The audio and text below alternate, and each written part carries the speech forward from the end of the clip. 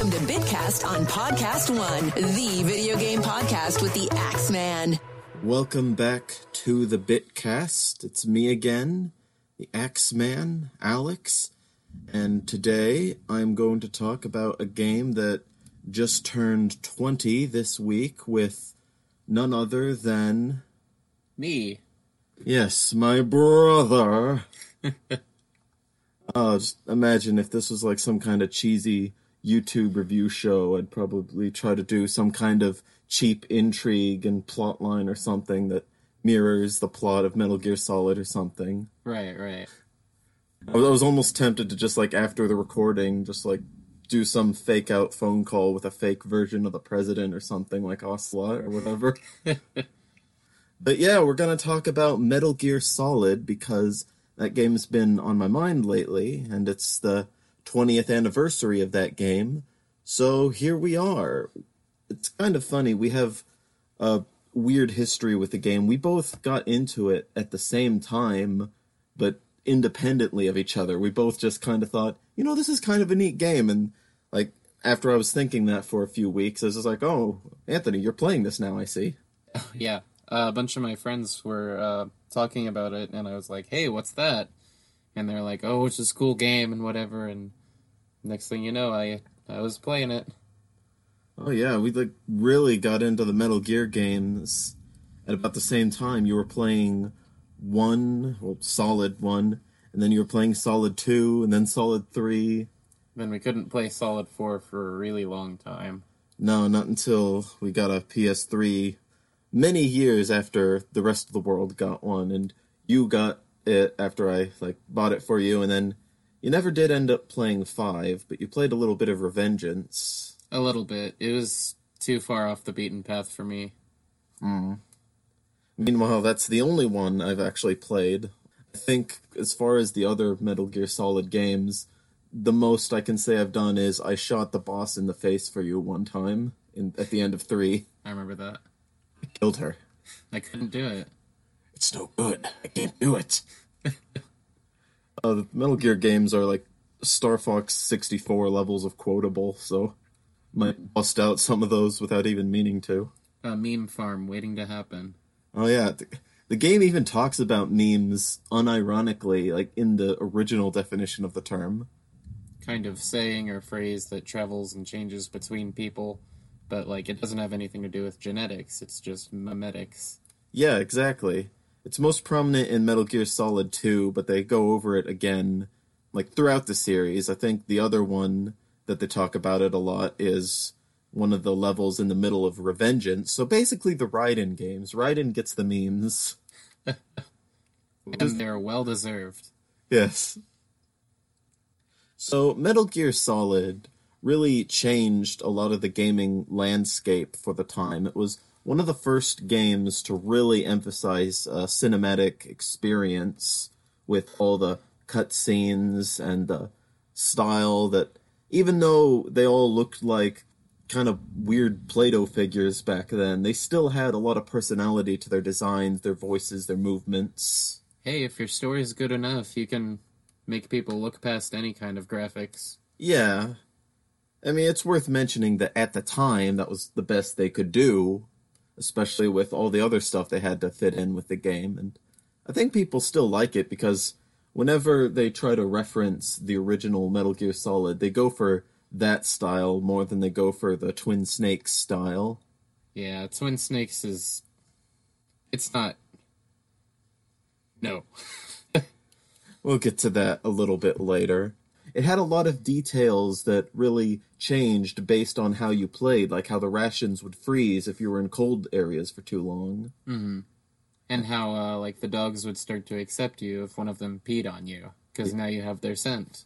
Yeah, and the sniper rifle aiming would be a lot easier if you took the pill that calmed Snake's heartbeat. Or the ever-so-realistic swallowing an entire pack of cigarettes. Yeah. Then there's other stuff, like how the game ranks, how many times you got caught, and how many soldiers you kill. All in the hunt for that elusive big boss ranking. Yeah. And Psycho Mantis basically reading your report card to you. It's kind of an early example of the game keeping track of what the player does. Like, That's the kind of thing that people laud Undertale for, but there were games that would do that kind of thing way before then, and Metal Gear Solid was one of them.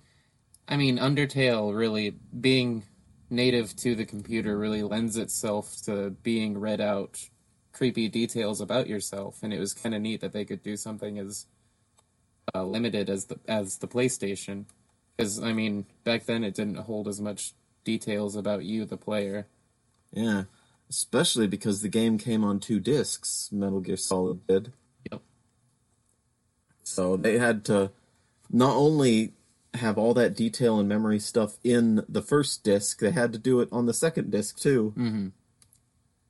This game really set the bar for the rest of the series, because prior to that we just had Metal Gear 1 and Metal Gear 2 Solid Snake, and those were a little more straightforward action hero stories. There was still more of a stealth emphasis than you'd come to expect, but this was the game that started a lot of the intrigue and introduced a lot of the characters who would become staples.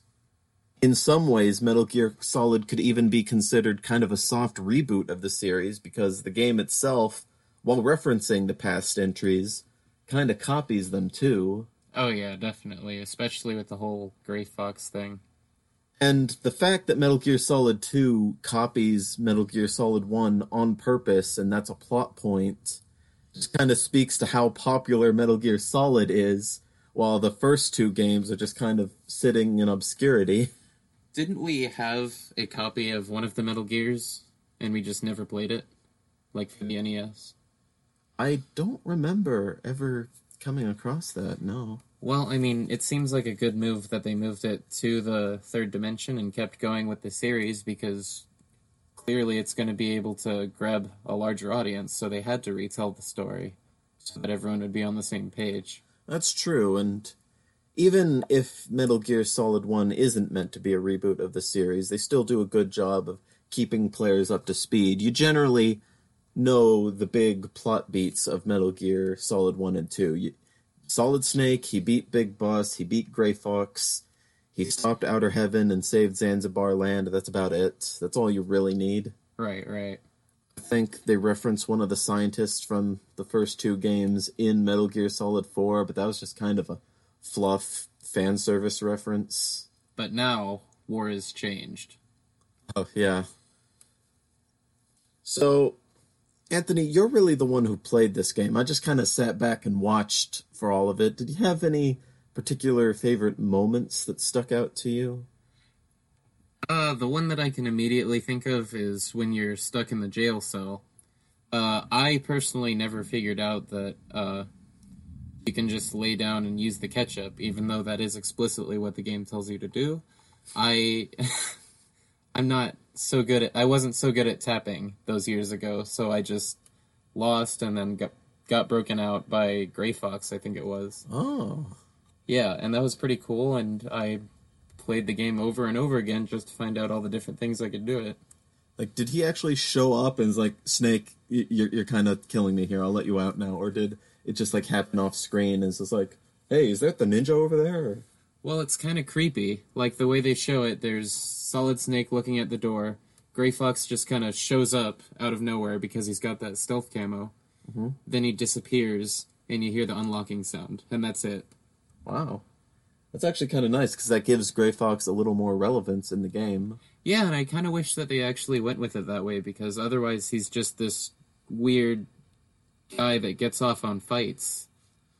Yeah, there's actually something interesting about that, but we'll get to that later. But I actually didn't know Gray Fox could bust you out. Really? Well, I read about it, but, like, that's something I read about a few days ago. I think either Otacon helps you to make Johnny do it, or it's Gray Fox. Yeah, Otacon gives you the ketchup that you can use to fake Johnny out. I mean, I was so confused, because, like, he'll give you the ketchup, and if you don't use it, Gray Fox will show up. So I'm just sitting there, thanks, Otacon. Now I can... Now I can make burgers. Cool. Thanks, dude. Snake, remember the basics of BBQ. Oh, that was a picture I saw somewhere. That's a good one. But, yeah, the game really thrives on details and just kind of accounting for different possibilities of the player. Like, in some games, they would just expect you to figure out the catch-up thing, and if you don't figure it out, too bad, you gotta. Well, I mean, there's no denying that Hideo Kojima thought so much about this series and about this game. Like, he changed stealth as a genre. Oh yeah, he really did. It's like Metal Gear is up there with like Kingdom Hearts as being one of the most detailed series, in not quite the same way, but still, it's kind of crazy just what's going on in his mind. I was once trying to play Metal Gear Solid while one of my friends from college watched, and I was like, okay, well, I better read him a quick synopsis on the first two games so that they can be caught up. And golly, I must have been reading for 15 minutes before I'm like, okay, this is 30 more pages. I'm not gonna... It's too much. What did they think of that? I'm pretty sure they just stopped paying attention a couple minutes in. Can't really blame them for that. Oh, not at all. It's a big story. Which one were you playing? The first one, Metal Gear Solid. Oh. The third one. I think I summed up the first two games pretty well in this podcast. Well, yeah, but I was like trying to have a theatrical element to it, and like, so parachuted from the plane, and my boots touched down on the ground in the jungle without making a sound. Oh yeah, that's what happens when we're a creative family. Yes. A Snake and his friends, a lot of them are introduced in this game. Colonel and Master Miller were both introduced in Metal Gear 2, which I don't think was originally released in the Western Hemisphere. Nope. No, so this is a lot of people's first exposure to those characters.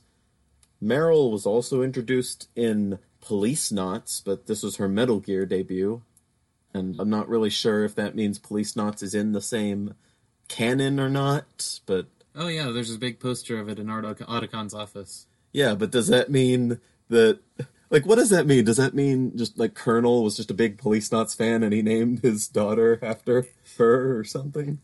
I mean, there's sufficient reason to believe that they do exist in the same universe, but I don't know enough about Police Knots to back that up. Like, Snake, did I ever tell you how much I like Police Knots? Yeah, Snake and his friends are just... It's really nice that you can just kind of call them at any time, and they'll have different things to say based on the situation. It's just one of those examples of the game being true to life in the details. They really expound upon that in further games, what with there being more memory, obviously, but they do give them some more character in their... Like, the DARPA chief, when he was younger, what was his name? Sigint. Sigint has a lot to say about a lot of stuff, and not all of it's related to weapons, not all of it's not related to weapons.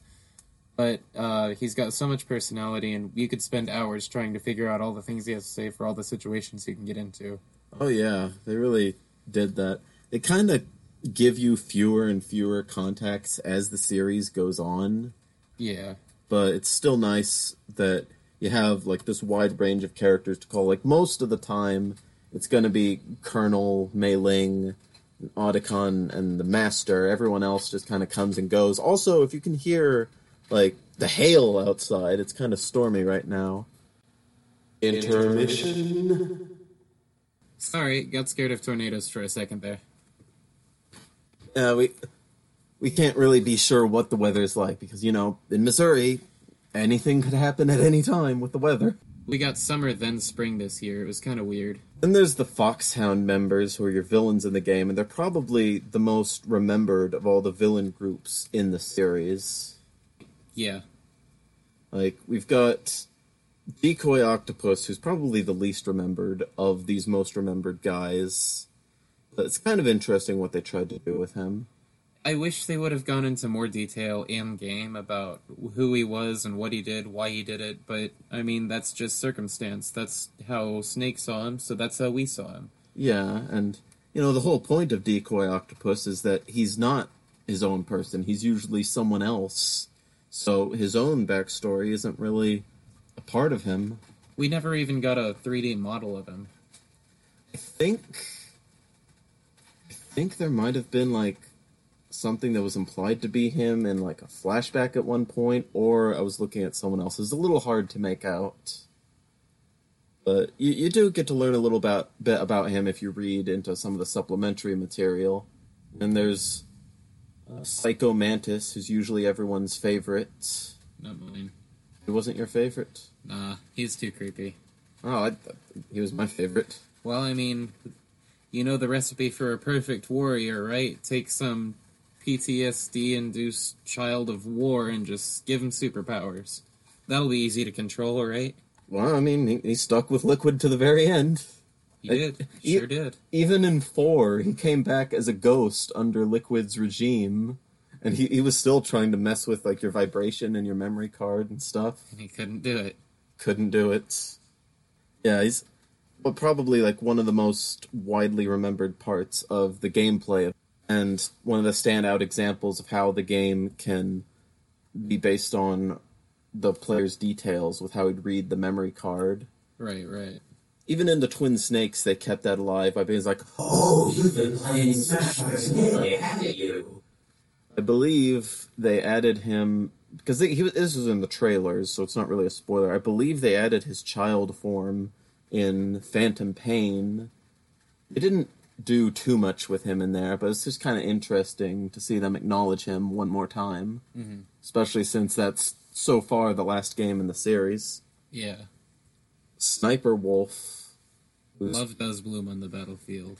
Yeah. Like, her death is usually considered one of the big sad moments of the series, and it kicks off the tradition of women in Otacon's life dying in front of him. I don't remember what YouTube video it was I saw, but there was her line, like, "I fell asleep to the sound of screams on the battlefield," and it shows this fake, like, 90s cassette that says, "Screams of the battlefield." Oh, wow. That's darkly funny. Yours now for only $14.95. I watch it's just like it's actually death metal instead. It's like, yeah! I can't do a death metal impression, but that was what she was talking about all along. Yeah, she just loves death metal. Yeah. You know, she has hobbies. Guns, wolves, death metal. Not Otacon. Not Otacon. She didn't seem too adverse to Otacon, but they do try to play up the fact that it's more Stockholm Syndrome than anything with him. Oh, definitely. I rewatched an entire playthrough of the game, and that includes her death, and yeah, it was still a little sad. I was more sad for her than Otacon, to be honest.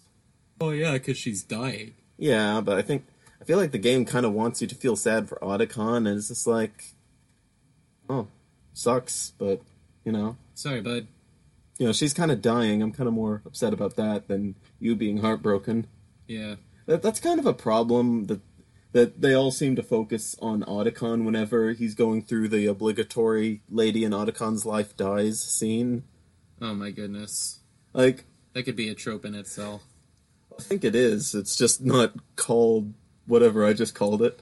But, like, I remember in 4, they have a scene like that, and he's like, "No, just when I fell in love again." It's just like, really, Otacon? You gotta make this about you right now? Ugh. Vulcan Raven is probably the member I kind of remember the least. Are you serious? He's great. Oh, I mean, I remember him the least. I felt so smart when I found out that I could just set up some Claymore mines and he'd just lumber on over and blow himself up. That's actually kind of a trick you could use on one of the bosses in one of the first 2 games, if I recall correctly, against the Running Man. I wouldn't be surprised. It's a smart strategy. Yeah, it's a smart strategy for a dumb boss. Right. They try to play up how smart Vulcan Raven is, and then he steps on mines by mistake. But let me tell you, walking into that freezer for the first time and having to dodge his minigun in those teeny narrow walkways, that was... I don't think that was a minigun, that was a Vulcan cannon. Minigun. This is a mega gun. It was actually... It was like he took it off a helicopter, and he's just so strong he can hold it in his hands. It's actually called a Vulcan cannon in some cases. They're all named after their weapons. Alright. It's a big gun, and it shoots very fast, and there wasn't a lot of room to dodge. Yeah, and then he gets eaten by ravens as he dies. Yes. He's like, "My spirit will always be watching you, Snake." Even in the bathroom. Especially in the bathroom. And Ocelot, we can't leave Ocelot out. Yeah, we can. Okay. So the fence... Okay, Ocelot. You don't think he's pretty good? I like how he was introduced already as an old man. Yeah? But I don't know if he should have been as old as he was. But it kind of... Okay, I don't know what I'm saying. Well, he was a young man in the Cold War. He was, but that means he was already, 22? So he was born in, the 40s? He was born on the invasion of the Normandy beach. Right there on the beach. Of course he was. And that was in the 40s, so that would make him, 50-something by the time Metal Gear Solid rolls around. Yeah, Metal Gear Solid takes place in an alternate version of 2005. I thought it was 06. That's 05, but yeah, close enough. And then 8 years later, when he's pushing 60 and all liquided up... Yeah. Guns of the Patriots takes place in an alternate 2014, which is, in real life, the year you finally played the game. And the year I graduated high school. Yeah, this is actually the year Metal Gear Rising takes place. Really? 2018? Yeah, and we've got no cyborg wolves running around. That means he did his job. Oh. No mooing robots on giant legs. No Patriots, at least as far as we know. Right. But plenty of people dying to guns. And Liquid Snake. Liquid! What do you think of Liquid? He's kind of one of the most fondly remembered villains of the series. Golly, was he smart, but I kind of wish that he, He was smart unless it came to genetics. Yeah. I think they actually retconned it so that, the Patriots and their control of information gave out bogus reports of genetics so that people in the universe didn't understand it, so that's why Liquid had it wrong. Right. There's stuff I want to say about Phantom Pain and Liquid, but I know you didn't play that game, so I can't really go into it. I don't think it kind of explains some things about Liquid, but I'm not gonna... It's nothing essential to Metal Gear Solid 1, I think. I kind of wish Liquid didn't become sidecar to Ocelot's body. That just felt kind of cheap to me.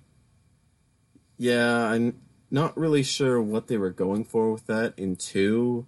In 4, it makes a little more sense.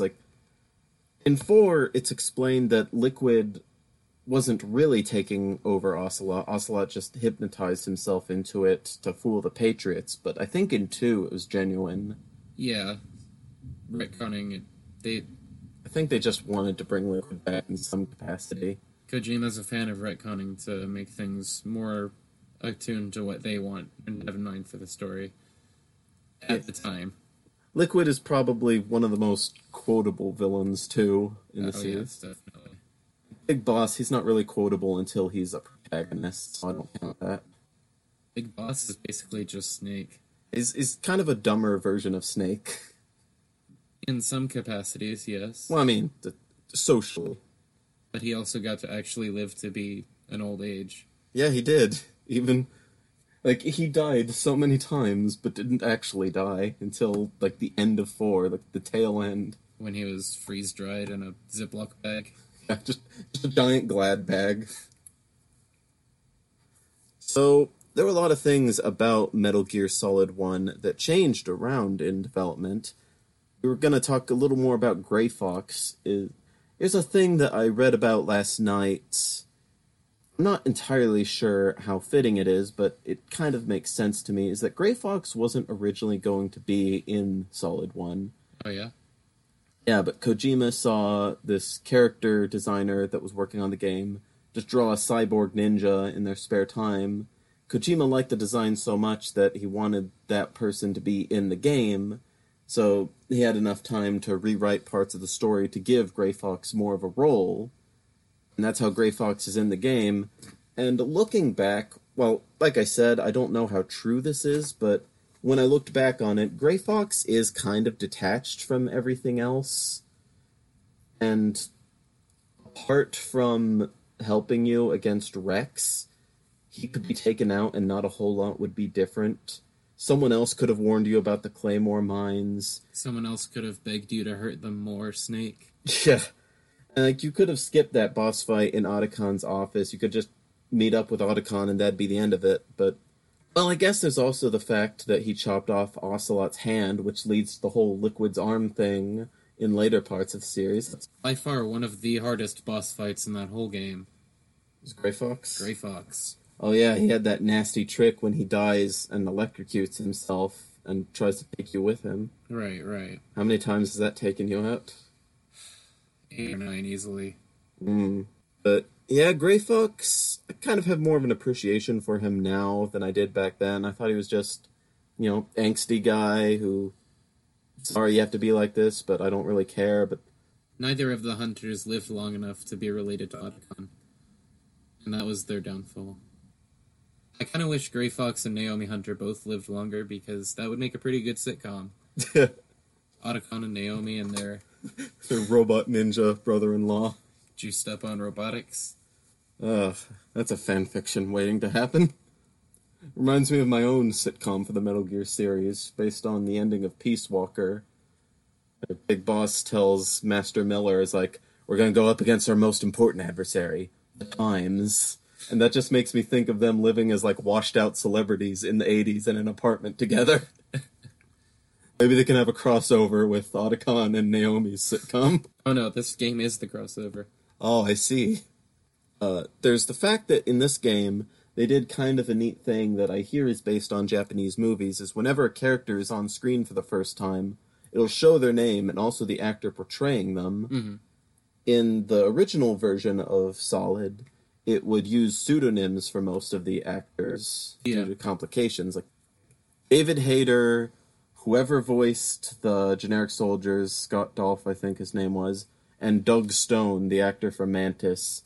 Those are the only ones who got to use their real names until Twin Snakes, when they started being able to use their real names in the credits. Because those three had nothing to lose, and they weren't afraid of a possibly horribly selling video game. I don't think that was the reason. I think it was just more like internal politics in the company. There's a lot of that in the voice acting world, because you've got union voice actors who, I guess, aren't allowed to voice in certain games, so they'll secretly voice in them by using stage names or not being credited. Yeah, and there's weird legality about whether you're credited for the role and how much work you did for it. If you voice more than this amount of lines, you get paid more. There were elements of the game that they wanted to include, but couldn't, at least not until later games, like hiding in lockers and Snake's headband being a bandana. Yeah. There's also the Laughing Octopus fight in Solid 4 that incorporated elements from what they would have wanted to do with Decoy Octopus in 1. That fight was really hard, because she was so hard to find. Yeah, imagine if they did that in... Imagine if that was the first fight in 1. I think they did the right thing waiting for 4, because if they did it in 1, there would have just been this green shape that you were supposed to tell yourself was not there. It's invisible. Like they do with Otacon and with the stealth camo. I like when games do that. They hold on to their ideas and then use them in later games. Nintendo's usually really good at doing that. Consistently taking old ideas and upgrading them and implementing them in better ways so that they make more sense for the player. Yeah. One thing I remember reading about was that Kojima originally wanted it to be where if you got a game over, the disc just doesn't work anymore and you have to buy Metal Gear Solid all over again. I've read that many times. It's a great strategy, but it does seem a bit cash grabby. Yeah, it's really... That's probably not what he had in mind for it, but that's what it comes across as. He was Candy Crush before Candy Crush was. This in-game purchase is another copy of the game. He had to have, sold Metal Gear Solid discs at a reduced price if he wanted to get away with that. Plus, that'd be a bigger production run, so they'd be more in the negative with all the sales they don't make, etc. Oh yeah, Kojima was an expensive guy. That's part of the reason why Konami eventually got rid of him. But hey, it paid off.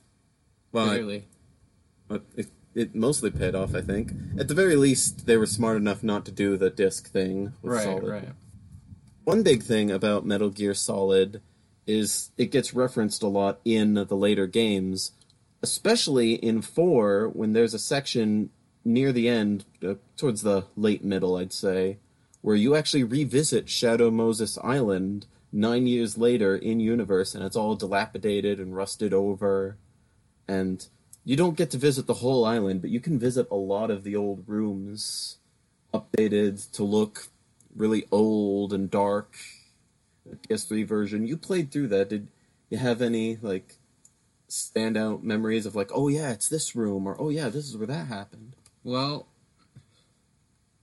even though we did have to wait a long time between playing 3 and 4, it's not like I just stopped playing, so I still had all of these fresh in my mind. It was really cool to see how they played the voice clips over again, how they changed things to show the time. Honestly, the biggest change for me was the camera. Oh yeah, the camera.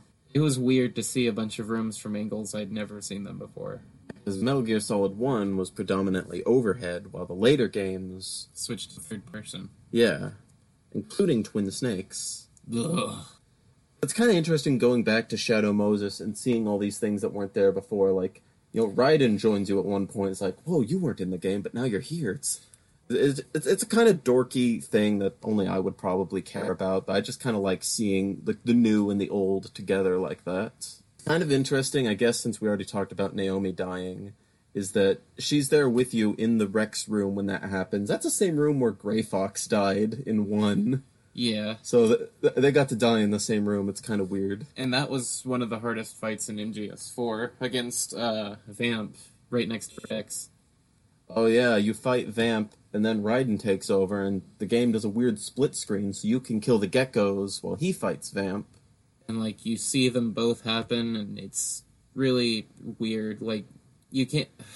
It's kind of the game going too far and trying to preserve the cinematic experience. It's like, they know you want to watch Vamp and Raiden fight, but they still want to make you do the gameplay, so it's a weird compromise. It was very real time, and something that usually only works in movies, but because you're controlling the action on one screen, you're going to be paying attention to that one more. And if you decide to split your attention for a half second, you have to do the whole thing all over again. Yeah, I was kind of the lucky one, because I was just watching you do that. I got to see both screens. Must have been really exciting to watch me fail time and time again. Yeah, I think I still kind of generally lean towards your half of the screen, though. But...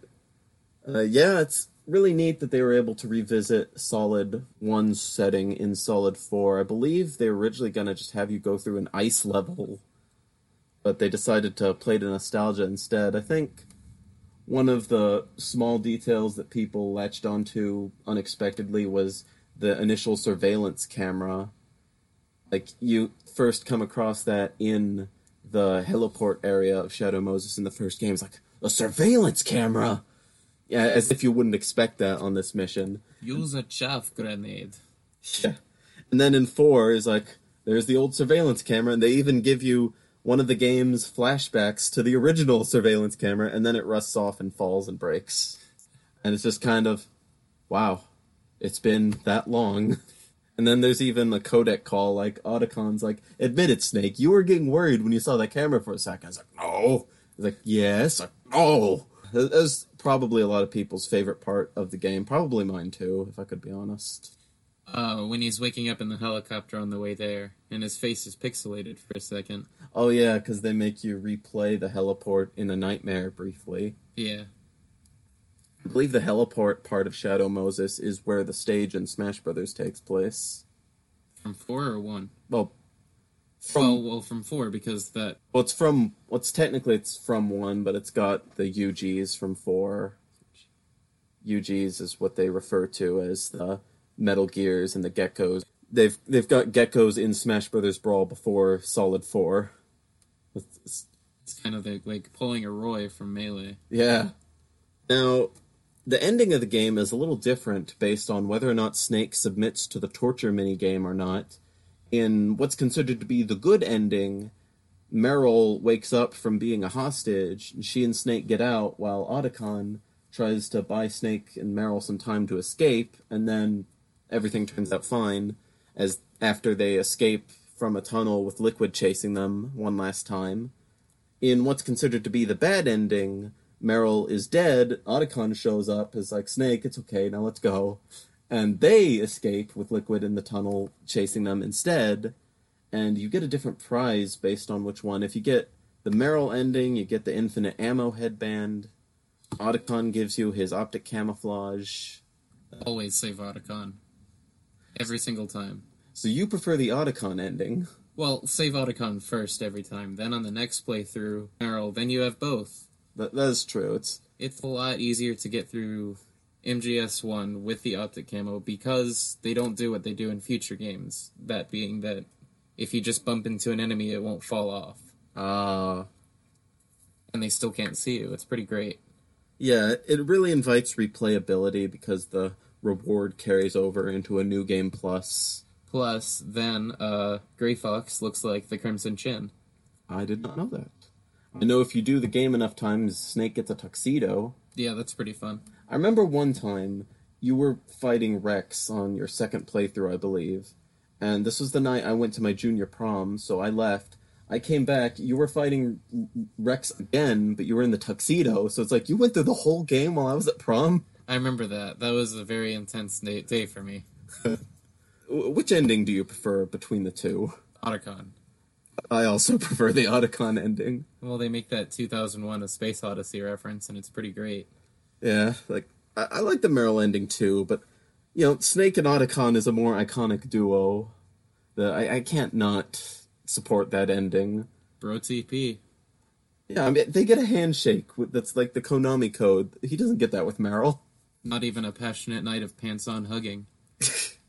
Oh, that was Solid 3. That was Snake Eater. Yeah. Big Boss had game. He got further than Solid. The ending of 1, I prefer the Otacon ending, and I feel like the series in general does that too, because Otacon gets way more attention than Meryl does. She didn't show up again until 4. Otacon doesn't even get close to dying. Not really, no. He's pretty safe the whole series. Yeah. I mean, not emotionally, but... Oh, no. They mention him in Rising at one point. Oh, yeah? Yeah, late in the game, you meet Sunny again, the girl that Otacon and Snake took care of in 4, and she's a little older now. Raiden can talk to her about Otacon, and says like, oh, he's going out a lot more, getting a lot more dates, but he keeps them all at arm's length, and it's like everyone's joking that they're all gonna die. Do you think she finally figured out how to cook a sunny side up egg? Oh yeah, she did it in 4. Naomi taught her. Yeah, like cover it, salt it, then cover it for 1 minute, then come back. Should be done. Egg advice on the Bitcast. It doesn't work. It's too runny. Never mind. Teaching Sunny how to cook was so important to Naomi that was what Naomi needed to hear in her dying moments from Raiden. That was her character arc. Teaching Sunny how to make an egg. That's my character. I teach her how to cook the eggs. And then I die. And then I throw Otacon's tears all over the scene. Let me just wedge that It's Always Sunny reference in a little further, where it doesn't belong. It'd be important to point out how they did remake Solid 1 for the GameCube as the Twin Snakes, based on the engine from Metal Gear Solid 2, and you are not a fan of it, from what I've heard. No, they cut out a lot, and it's a little more family-friendly, and... Well, what? They put in first-person aiming, and that's not supposed to be in MGS1. How family-friendly of them to put in first-person aiming! Right? Oh, no, that's part of... I actually read about it. Metal Gear Solid 2's gameplay transplanted into 1 does make the game a lot easier, a lot more playable. Now, Shadow Moses Island wasn't designed with that in mind, so it does kind of break the game, but I heard that to compensate for that, they beefed up the guards' AI. Yeah. I do know that they adjusted the soundtrack a bit. They got rid of a lot of the iconic music. But one change I do kind of like was how Mantis's unique boss theme in Twin Snakes incorporates his mind control music. I thought that was kind of a neat reference. They changed a lot of the accents for the characters, which people didn't like, but if you pay attention to the characters' backstories, it kind of makes sense for them not to have the accents. Yeah. And then in Solid 4, when the characters reappear, they don't have the accents there either. Even in Brawl, Mei Ling didn't have her accent anymore. She was born in the United States, even. Yeah. One thing that people are always criticizing is the cutscenes in Twin Snakes, how they're a lot more over-the-top in the blocking. Yeah. They'll do a lot more unnecessary flips and jumps and stuff. Yeah.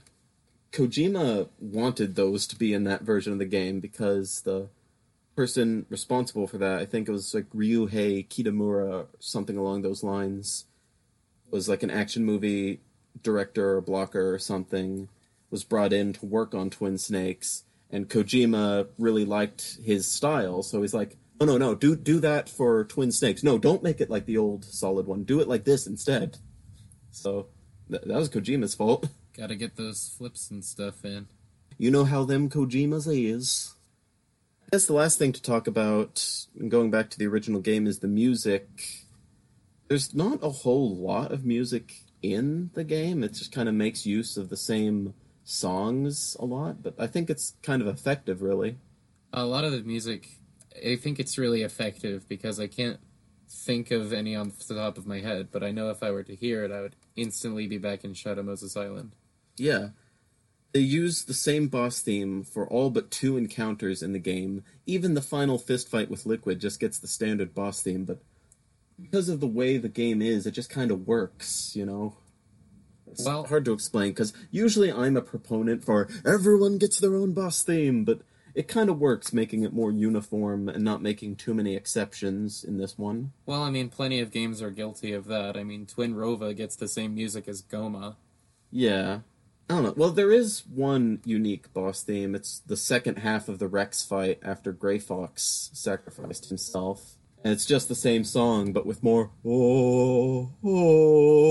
in the song. More Gregorian chants. Yeah, and they reuse it for the escape sequence with whoever's with you and Liquid chasing you. How did Liquid think he was the inferior one if he could survive a lot more than Snake? Oh, they told him so. Yeah, but, like, it never occurred to him that maybe they were lying. Nope. He takes everything at face value. That's one of his character flaws. Yeah. It's a character flaw. I gave Rex a character flaw. Do you like that, Snake? That was my bad Otacon voice. Man, Rex Mark 1 was way too big. Rex Mark 2, though. Otacon wasn't looking to make some giant World War III inducing monster, but No. hey. We should probably talk about the vocal song of the game, The Best Is Yet to Come. There's usually at least one vocal song per game. And The Best Is Yet to Come kind of has, like, the authentic local Alaskan feel to it. Was that the credit song? Yeah. Oh. Yeah, I don't remember that. Oh! It's this beautiful song, and it plays at the end after everything's unwinding. You don't even remember. They played it during the outside sequences when you came back to the island in 4. Well, shoot, by the time I get to that song, I'm so juiced on finishing the game that I just kinda go away. I should probably listen to it sometime. But it's kind of funny, it has the same title as a Frank Sinatra song, so whenever that comes up on my iPod, I think, is this Metal Gear? Oh, no, it's just Frank. Not even Frank Yeager. Frank Yeager. Grey Fox. Snake's character development, I want to say, is really good. He's kind of your typical edgelord at the start of the game, but he softens up to the more familiar Snake we know by the end. He's just anonymous enough to project yourself onto. Yeah, which kind of feeds into what they were trying to do with the second Solid game. And with the way he talks, repeating everything they say.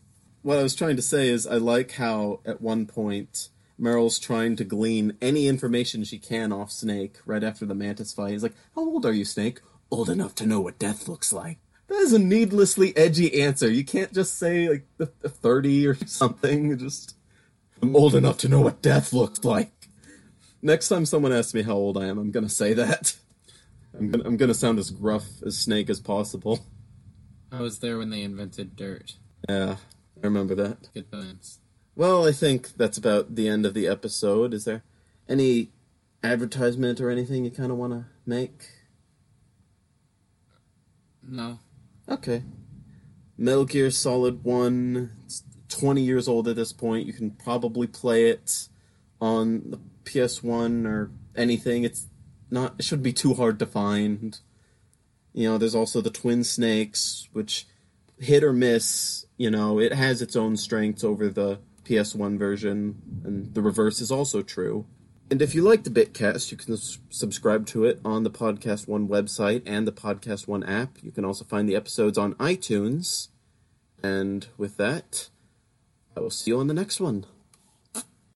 Listen to Bitcast anytime on podcastone.com and on the Podcast One app.